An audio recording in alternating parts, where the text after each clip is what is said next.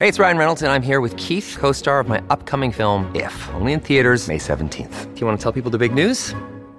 All right, I'll do it. Sign up now and you'll get unlimited for $15 a month and 6 months of Paramount Plus Essential Plan on us. MintMobile.com/switch. Upfront payment of $45 equivalent to $15 per month. Unlimited over 40 gigabytes per month. Face lower speeds. Videos at 480p. Active Mint customers by 531.24 get 6 months of Paramount Plus Essential Plan. Auto renews after 6 months. Offer ends May 31st, 2024. Separate Paramount Plus registration required. Terms and conditions apply if rated PG. When you need mealtime inspiration, it's worth shopping Kroger, where you'll find over 30,000 mouth-watering choices that excite your inner foodie. And no matter what tasty choice you make, you'll enjoy our everyday low prices, plus extra ways to save, like digital coupons worth over $600 each week. You can also save up to $1 off per gallon at the pump with fuel points. More savings and more inspiring flavors make shopping Kroger worth it every time. Kroger, fresh for everyone. Fuel restrictions apply.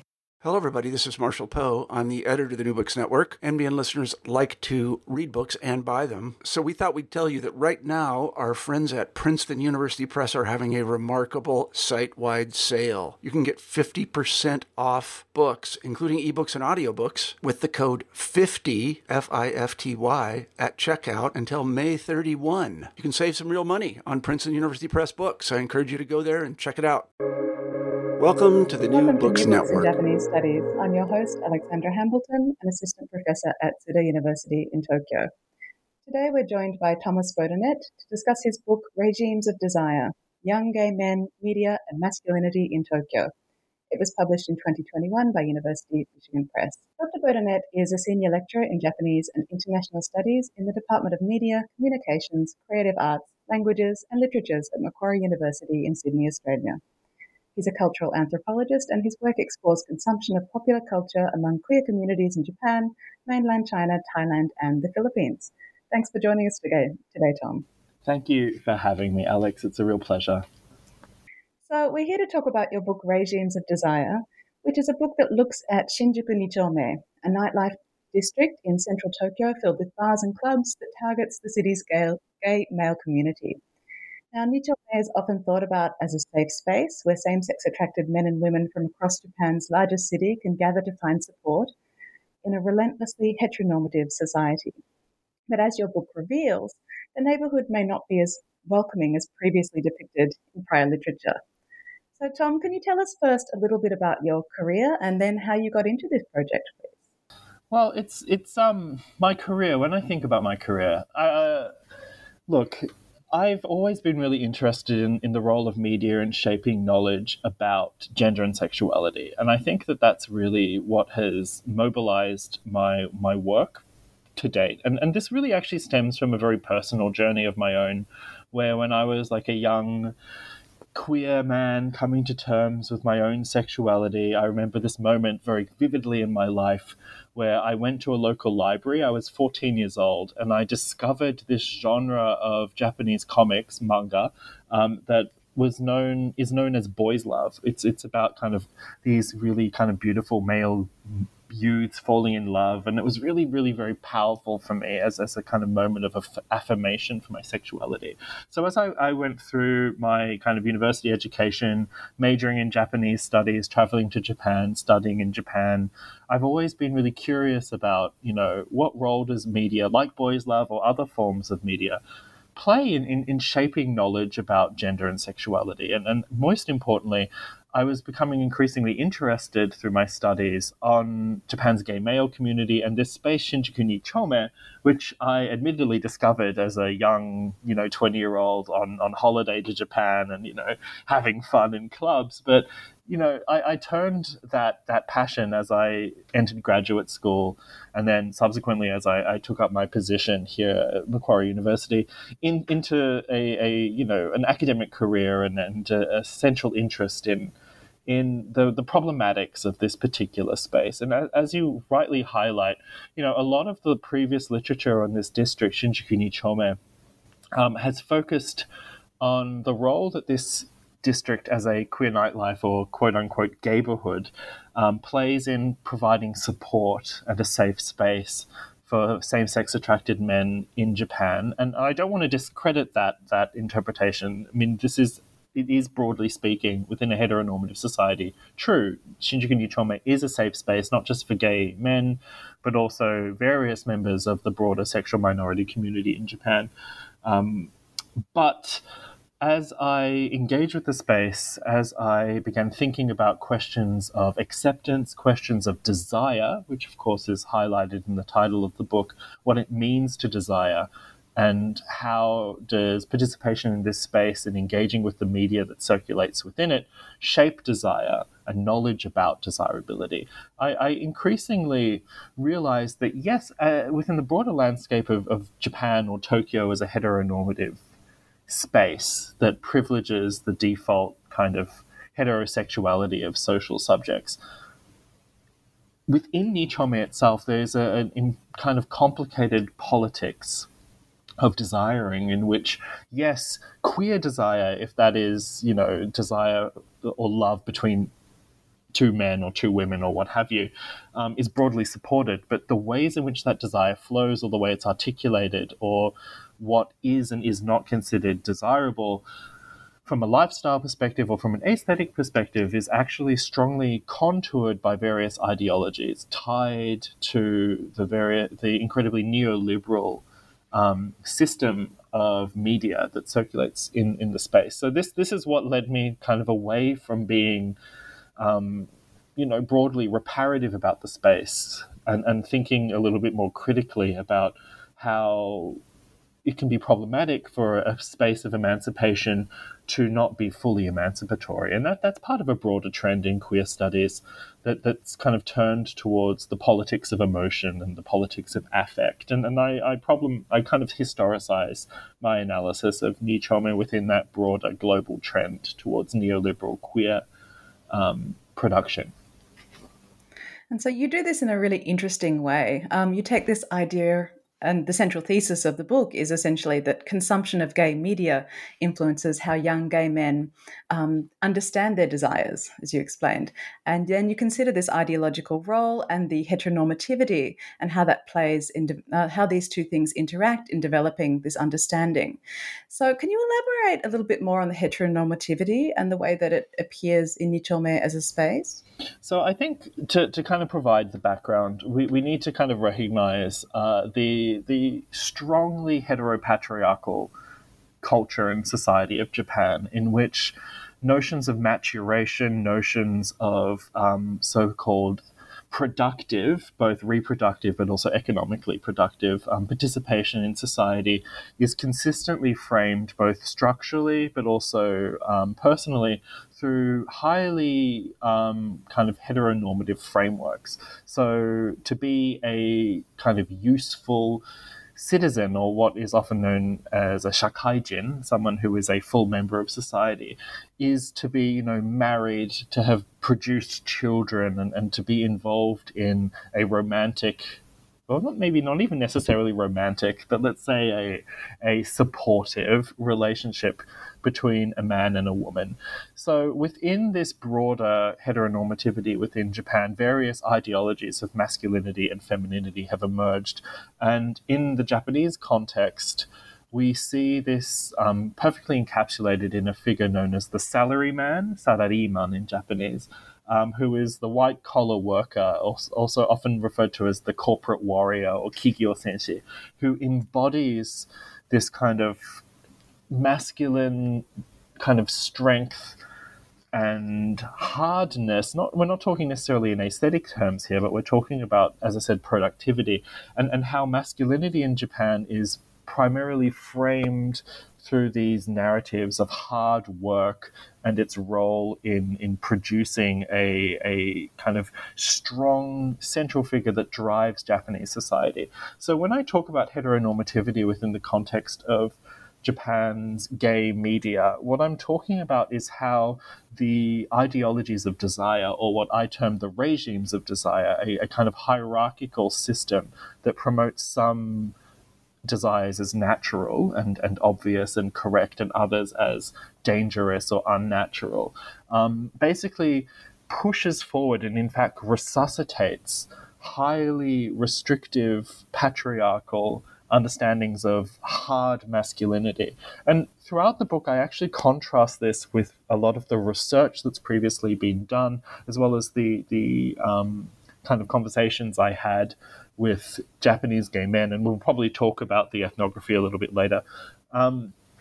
With this trend that we see in young women's popular culture that has actually kind of celebrated new forms of masculinity that are quote unquote softer than hegemonic forms. And one of the central theses of the book is that within Japan's gay culture, we've actually seen a conservative backlash against these sorts of kind of more innovative, or perhaps we could even say feminist forms of masculinity from a young women's perspective.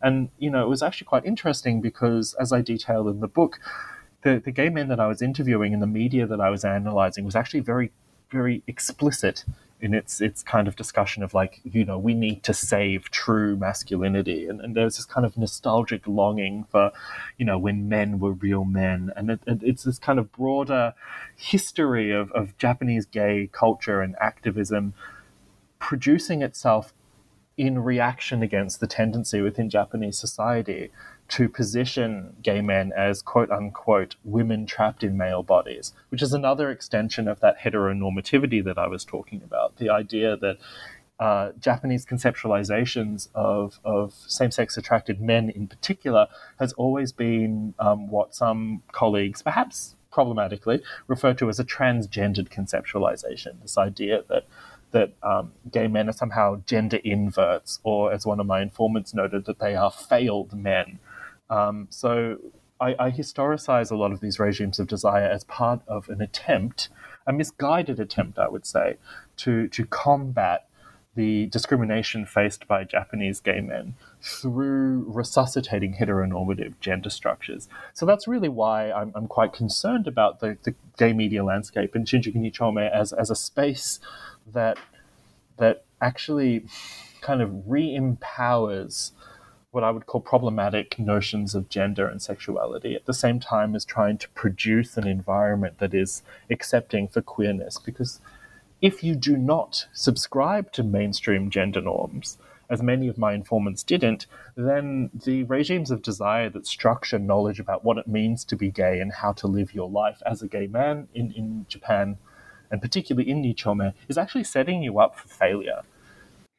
It's always really interesting to see that within these ideologies, they seem to swing from crisis to crisis. And so this backlash against this crisis of masculinity is such a fascinating thing to look at from the perspective of Nichome. So you do this in the book through looking at 6 particular case studies. And you introduce Nichome as a space to us, and you consider the socio-semiotic system known as typing, as it's called, that occurs there. Can you tell us a little bit more about this typing that happens in Nichome?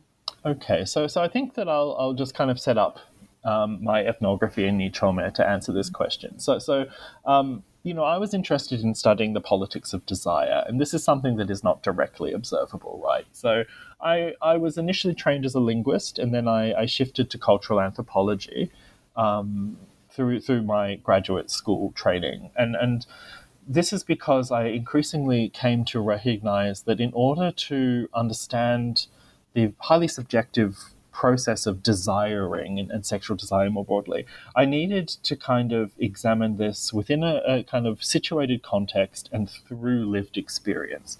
And, you know, my reading of the previous literature, both in Japanese language and English language, and my own prior experiences traveling to Tokyo, you know, really led me to Shinjuku 2 Chome. It's a relatively small district, but it is often argued by scholars to have the highest concentration of gay clubs out of any space in the world. There's approximately at least 400 small little clubs in this district that is no larger than a city block. And there's also other forms of businesses such as gay shops, gay shopper, that sell mostly pornography, but other forms of media as well. A lot of sex on premises venues and spaces where sex workers can be hired, which are known in Shinjuku 2 Chome as host clubs, though I would flag that host clubs in other districts of Tokyo don't necessarily involve sex work per se. So it seemed to me like the perfect space to come and understand and research desire, particularly because it's a space where desire is sold. And one of the central arguments of the book, and this relates to this idea of typing, is that these hierarchies of knowledge or these regimes of desire are primarily tied to consumption. So consumption of media, but also participation within, a gay bar and nightlife culture in which sexual and romantic and other forms of interaction has become commoditized. And so this is a space in which desire, as well as a kind of happy gay life or a successful gay life, is being sold.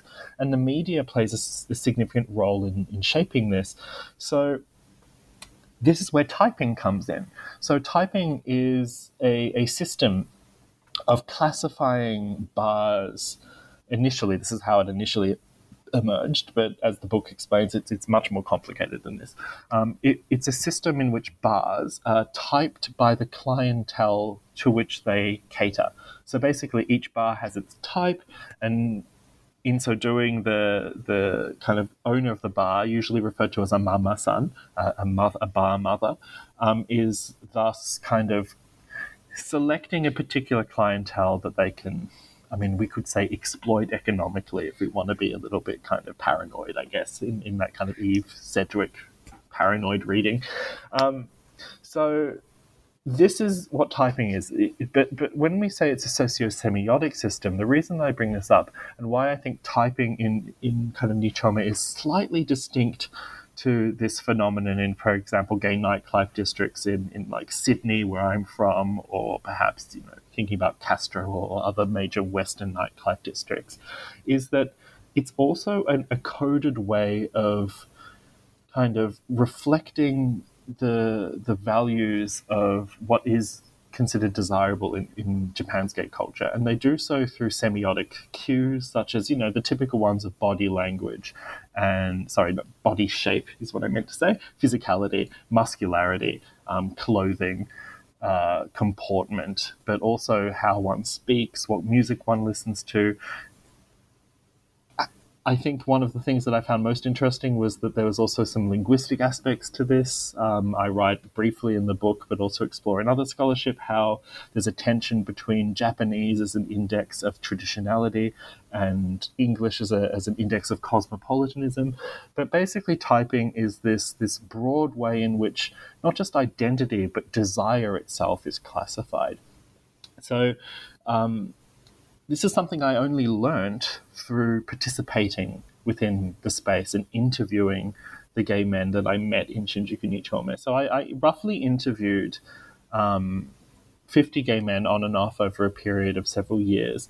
But the book actually specifically focuses on, whilst these 50 gay men's voices and my ethnography basically are central to setting up the ideas, because desire is such a personal process, and I wanted to very specifically focus on how it impacts individual understandings of gender and sexuality, I actually eventually narrowed in to 4 case studies. So 4 particular individuals and their relationships with 6 particular forms of media. So advertising in Shinjuku Nichome, a broad overview of their kind of patterns of media consumption, gay pornography, gay magazines, manga, and dating sites, both location-based dating apps and kind of more traditional forum-based dating sites.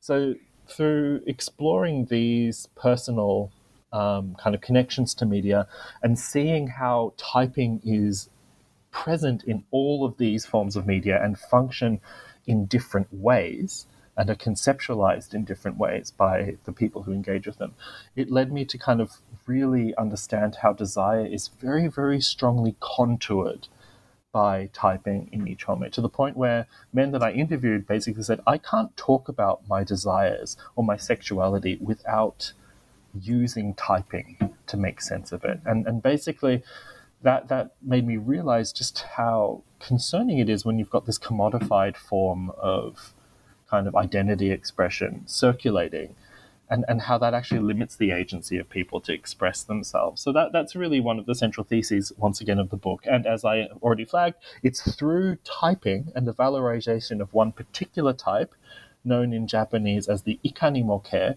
which we can loosely translate as obviously gay type, but I'll unpack that a little bit later. Basically, the regimes of desire and typing functions to put that type on the top of the pyramid, and that type aligns with all of the stereotypes of heteronormative hard masculinity that are kind of emerging from Japan's heteronormative society. So Nichome as a space, then, it gives gay men the opportunity to explore their desires, explore their identities, but in the end, it really kind of constricts what they can actually access and what they see as their identity in itself. Yeah, I like to think of it as funneling. So, you go into this space and it funnels you to view the world in particular ways. I mean, we can talk about this as a process of interpolation, for instance, where, and I talk about this in my chapter specifically on dating sites, drawing upon that famous theory from Louis Althusser about how, engagement with media and one's participation within the kind of dating culture basically interpolates you into a type, because not only are you expressing what your type is, you're also having people looking at you and kind of reading you as a type. And that process can be quite confronting and destabilizing in many ways. But it's also one of these motions where you realize your desirability, or you realize your relationship to gender through the interpolation of other people. So that's one of the arguments that I make. And I think that, that's why I like to think of it as a funnel or this kind of form of ideological control, because people are being led to think in particular ways through their media engagement and through their participation in Shinjuku Nichome. And, as I've been quite upfront about, this is a space in which desire is being commercialized and gay experience is being commercialized and commoditized. So, the media, the bars, yes, they provide an important safe space and so forth. And I never, ever, ever want to detract from that. But they also are about making money. And what's happening here is that the media is producing certain desires as normative in order to create a captive market that can then be kind of pushed to consume in particular ways. And that kind of market is being produced in a way that resuscitates heteronormativity. And the book really is about exploring the potential harms that this can do to those people who cannot align with these identities or choose not to align with it. I talk about it throughout the book as an instance of cruel optimism, once again drawing upon the very influential work of the late Laurent Berlant, who talks about how systems of neoliberalism basically produce fantasies of this kind of utopic futurism that actually inhibits the flourishing of people. It's where the object of one's desires causes one's self to harm. And throughout the book, I talk about how the valorization of this heteronormative hard masculinity as embodied within the figure of this ikanimoke, the character that is supposed, or the type that's supposed to look like a gay man to other gay men, because they're super buff and they some of the things are really silly. They wear a cap in a particular way, they have a short beard, they have short hair. This is what's desirable, at least when I was there in 2013 to 2015. But what's happening is basically the gay media landscape sells this fantasy, says if you align with this particular notion of desirability and the lifestyle attached to it, which is of course a lifestyle of hedonistic consumption and participation in Nichome's nightlife, then you will have the emancipation that you are looking for. But if you choose not to, if you deviate from that in some way, then you're somehow not ever going to have what the gay magazine Buddy called a happy gay life. And that's really concerning to me, because as an instance of cruel optimism, it's selling a fantasy that for many gay men they'll never be able to achieve.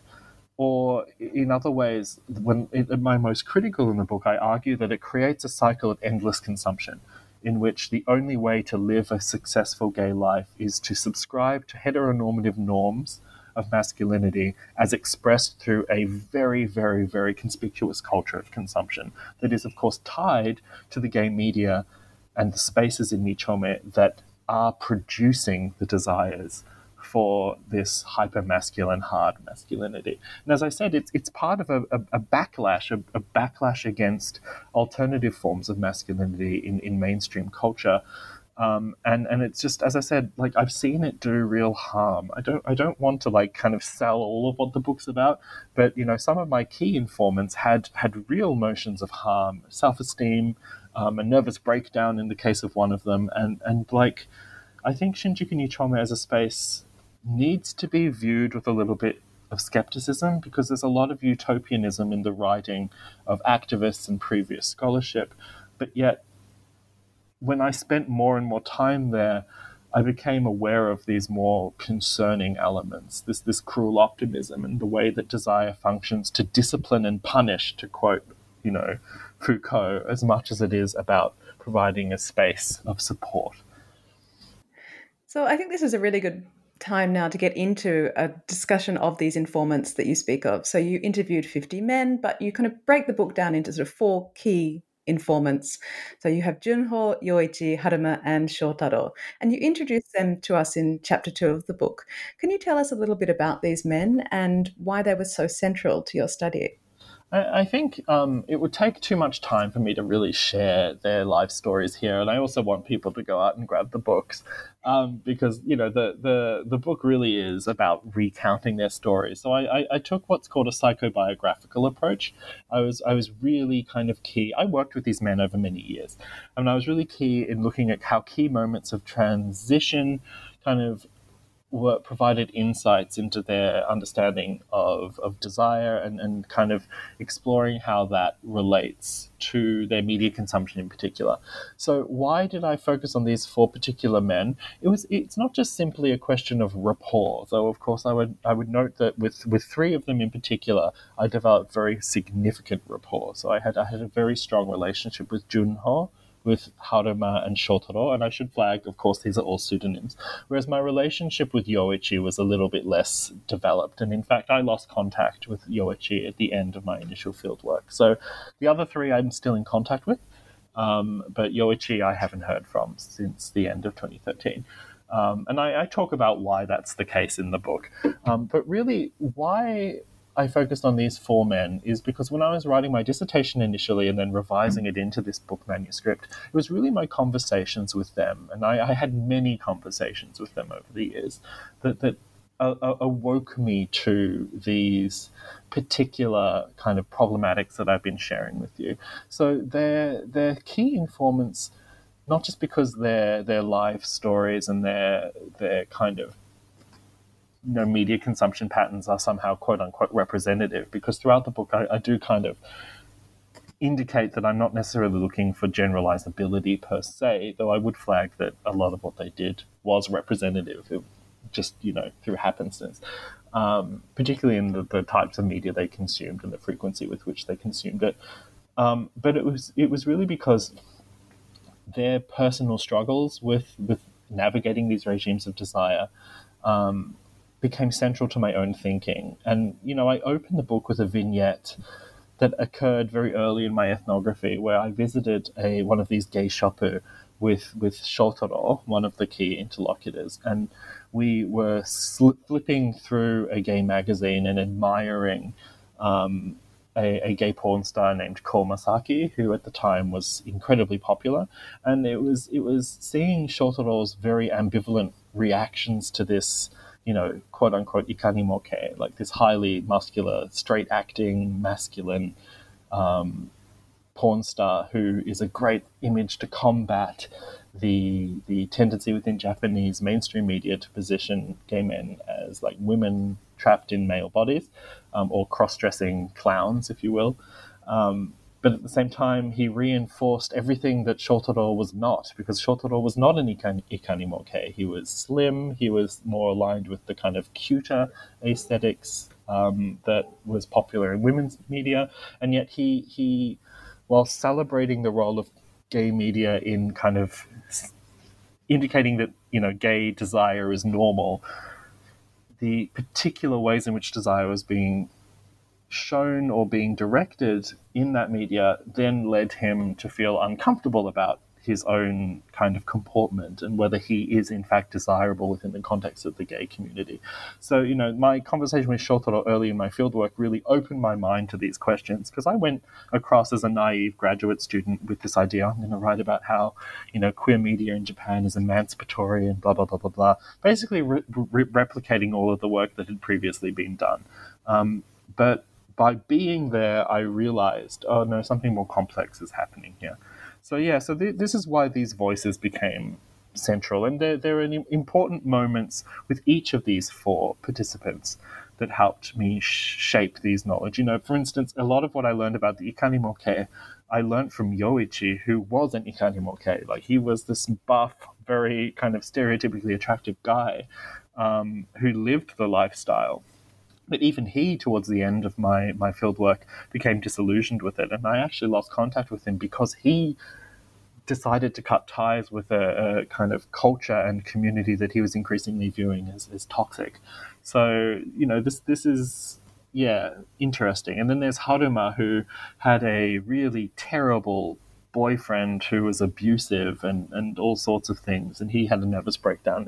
As I said, I saw a lot of pain in Shinjuku ni Chome, as well as a lot of, joie de vivre and joyousness and so forth. And as I said, it's a space of both, but I think that the literature has tended to focus on the joy without taking into account the pain. And I wanted to focus on the pain because for the four men that I interviewed as key interlocutors, pain was, and this cruel optimism, that was the central kind of experience effectively for them.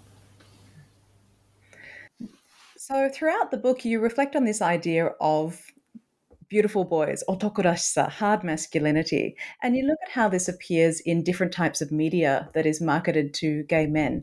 Can you tell us a little bit more about this concept and the kinds of media that it appears in?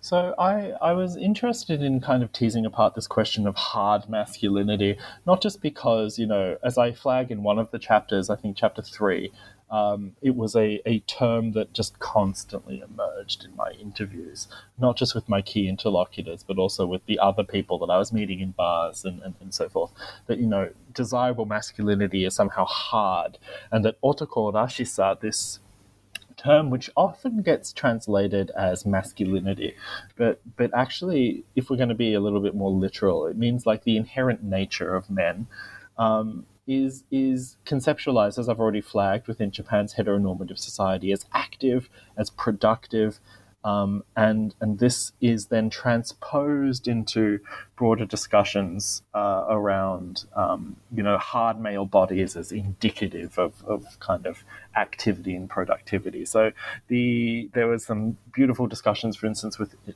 people about how, like, gym trading and the production of kind of these hard masculine bodies, which are known in Japanese gay slang as gatai, six-pack abs, washboard pecs, huge massive arms, etc., is indicative of discipline.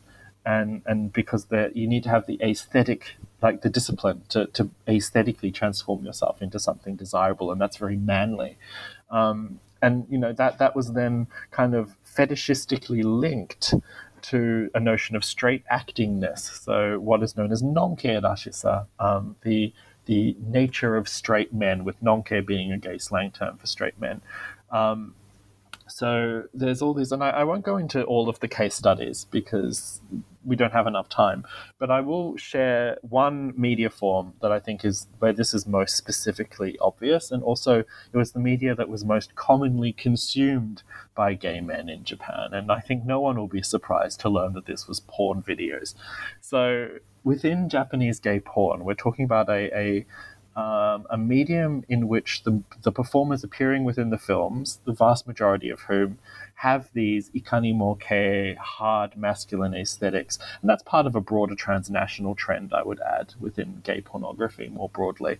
And Japan's gay pornography industry is, responding to other porn industries in its production of this. But basically, like, the models are kind of sold to consumers as straight men. So it's about reinforcing a fetishization of straight men. So this leads to a real conundrum that was a conundrum for me as an ethnographer, but also a conundrum for my informants, including my key informants, Harumo and Shotaro in particular, that like you're supposed to be an obviously gay man, ikani mo kei, obviously gay man who conforms to a particular aesthetic, but you're supposed to also be straight acting. So the kind of desirability of the hyper-masculine, hard masculinity throughout Japanese gay media, whether that be porn videos, gay magazines, even dating sites, the advertising in Nichome or manga comics, is all about tying together the ikani mo kei as an obviously gay type that is desirable because of its kind of hard masculinity with the fact that this hard masculinity is inherently indexing straight men. And this is, as I said, the paradox, the conundrum, and why I argue throughout the book that the regimes of desire as a kind of neoliberal kind of phenomenon in Japan and in Nichome in particular is resuscitating hegemonic masculinity and resuscitating heteronormative masculinity because it ties together desirability with a fetishization of straightness. Now, in many ways within queer studies, this isn't necessarily a novel argument because we see this all over the world. It's part of global gay culture. But the fact of the matter is that the literature on kind of queer culture in Japan has tended to not necessarily investigate this particular issue, except for a few kind of articles that I can think of off the top of my head. So it was really central and important to me that this was like the lived experience that people were navigating this paradox, and it's the paradox that produces the cruel optimism because it's fundamentally kind of about a contradiction, like that is quite bizarre if you sit down and think about it critically. So yeah, this also I think is important because, as I've already flagged to you, that within contemporary Japan, other media forms produced for other markets, most notably young heterosexual women, has moved away from and challenges this form of kind of hegemonic masculinity. And so we have this really quite bizarre phenomenon in which a community that is particularly precarious within contemporary Japan is retreating into the past, if you will, and kind of very conservative notions of masculinity at the same time as other communities are trying to be progressing beyond them.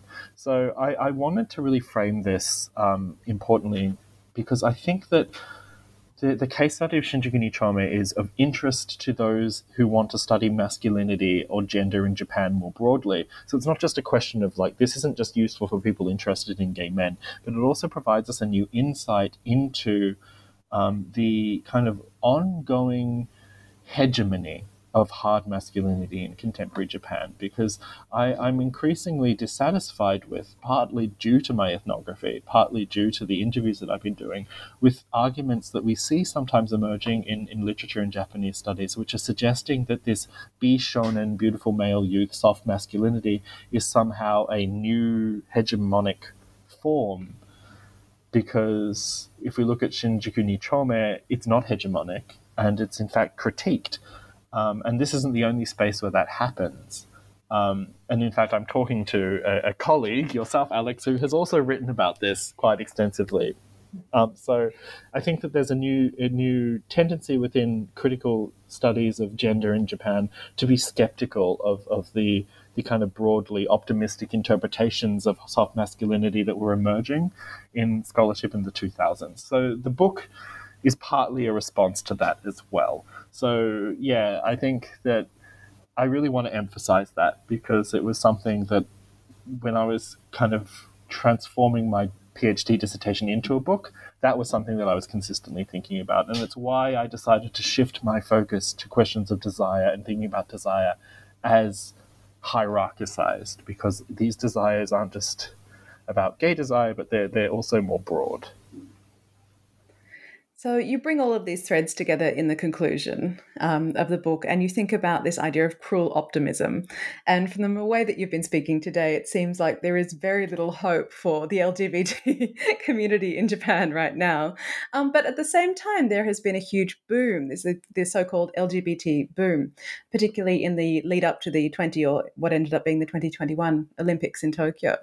The boom is now, according to some, probably over, or at the very least, I'd agree with that 100%. On the decline. Yeah. So what developments do you then see coming for the LGBT community in Japan? Is there any way we can actually have some hope? Yeah.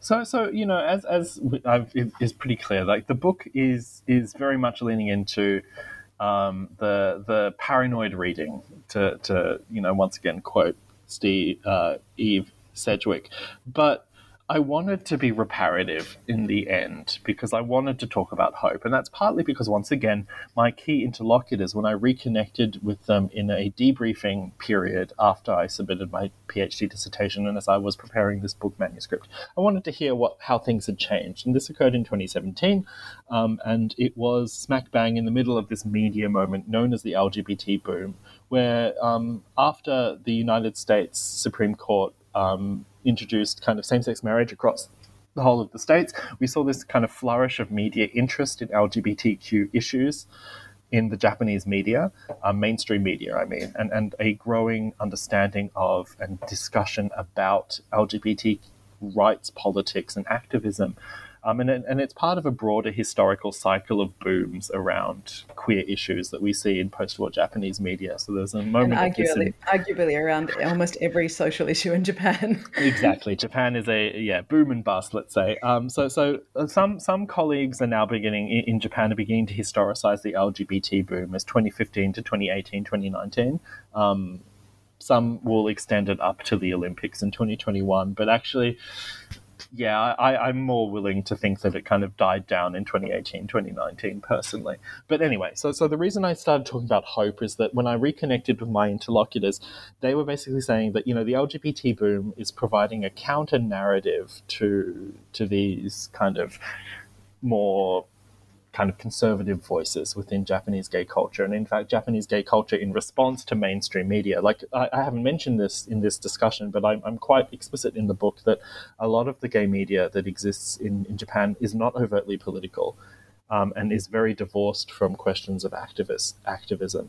Except the LGBT boom kind of led people to begin to insist on this and also to kind of focus on solidarities between the various kind of sexual minority communities in Japan, which have had a fraught relationship with each other historically for various reasons. So the end of the book was about kind of thinking about hope as a radical queer intervention that can frustrate the regimes of desire, and how hoping towards a better future as engendered through activism and as engendered through this new media kind of boom, which was a buzzword and has been quite rightly criticized by other scholars as being kind of simplistic. But that, I think, was what I was trying to do. Hope as a radical queer corrective against like a neoliberalized desire. Problem is, then COVID hits.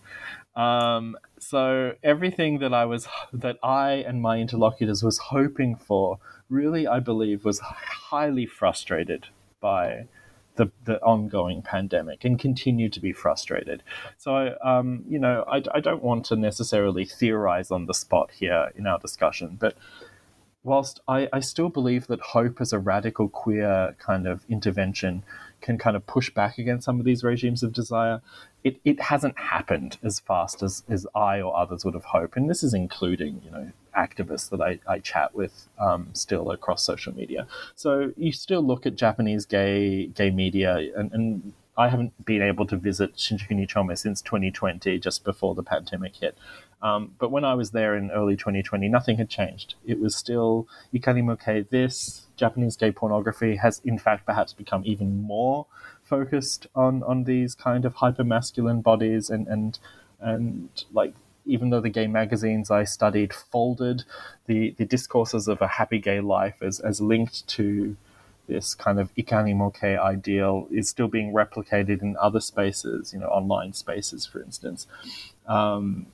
The only place where I'm beginning to see any kind of pushback against this is, ironically, Boys Love Media, which is produced for and by heterosexual women, but has a growing gay kind of consumer base. And it's partly, and I talk about this briefly in the book, it's partly those who want to push back against this kind of valorization of hard masculinity. And because young heterosexual women's media is providing that space, gay men are turning to young heterosexual women's media rather than gay media in order to kind of produce these new hopes and these focuses on romance and so forth. So that is actually something that I'm moving forward with in future work, which will potentially be looking at how young women's consumer culture across East Asia through the lens of idol fandom is a kind of space of queer emancipation, as well as a feminist space. So that's kind of how I'm now beginning to think about hopefulness in my future scholarship and building on some of the arguments I presented here. I'm not sure whether we actually can have hope for the future now after this discussion. Yes, look, as I said, I'm very well aware that this book is quite, as I say, paranoid. It's a bit of a downer. So in response to that, in my own kind of scholarly practice, I have been focusing more on the reparative in my subsequent work and thinking more actually embracing this idea of hope. And I've written a lot about how Japanese queer popular culture, which I critique within the context of Japan, how when it transnationalizes or becomes adapted to new international contexts, actually produces the kind of hopeful emancipation that unfortunately is being kind of frustrated by the regimes of desire in Japan, because outside of Japan, they're set free from their kind of cultural context and are allowed to be kind of, allowed is the wrong word, but they're kind of set free to function in new and exciting ways. So that's why my focus has shifted to the transnational reception of a lot of this media now. And that's been quite fulfilling to me, because I'm seeing the hopes that are being frustrated by the regimes of desire in Japan being actuated outside in other contexts. So it means that this Japanese gay media, perhaps it isn't the media itself that's the problem, but the cultural context and the industry context more specifically in which they circulate. Because, of course, the vast majority of international consumers of this stuff aren't consuming it, let's say, legally. So it's a really fascinating direction to take the project after being so frustrated and depressed by what you found in Nichome. Just to finish up, you've talked about how you're looking at young women, Japanese popular culture overseas. Can you tell us just a little bit more specifically about the current projects you're working on and the direction they'll take? So I am currently actually being interviewed from Bangkok, where I am doing some field work related to my next book project. So I'm currently finalizing the revisions of my next manuscript for a book that explores the role of Japanese queer popular culture in producing a new form of media here in Thailand that is called Boys Love Drama, so Boys Love series, and how it's transformed and created this new fantastic genre of queer media in the context of Thailand. So that project is wrapping up, but I'll probably be working on the Thai context for many years to come, just because I've become so embedded within it. The other project that I'm looking at is similarly looking at K-pop fandom, so fandom for Korean popular music, as a resource for LGBTQ consumers across the Asia Pacific, to kind of once again using it as a resource to make sense of and kind of advocate for queer sexuality. So really, my current projects have expanded to, as I already said, to be more reparative, but also I've become increasingly interested in how Asian popular culture provides resources to consumers around the world that other popular culture, in particular Western popular culture, doesn't necessarily provide, and how that shapes and produces queer culture more broadly. So that's what I'm doing here in Thailand. And once we finish chatting, Alex, I'll be heading off to continue my field work and meet some collaborators here. So that book comes out next year with Bloomsbury Academic. We look forward to having you back when that book comes out as well. So I should let you get out to your fieldwork. You only have a limited time there, so you need to go and enjoy it. But thank you so much for joining us today, Tom. Thank you for having me.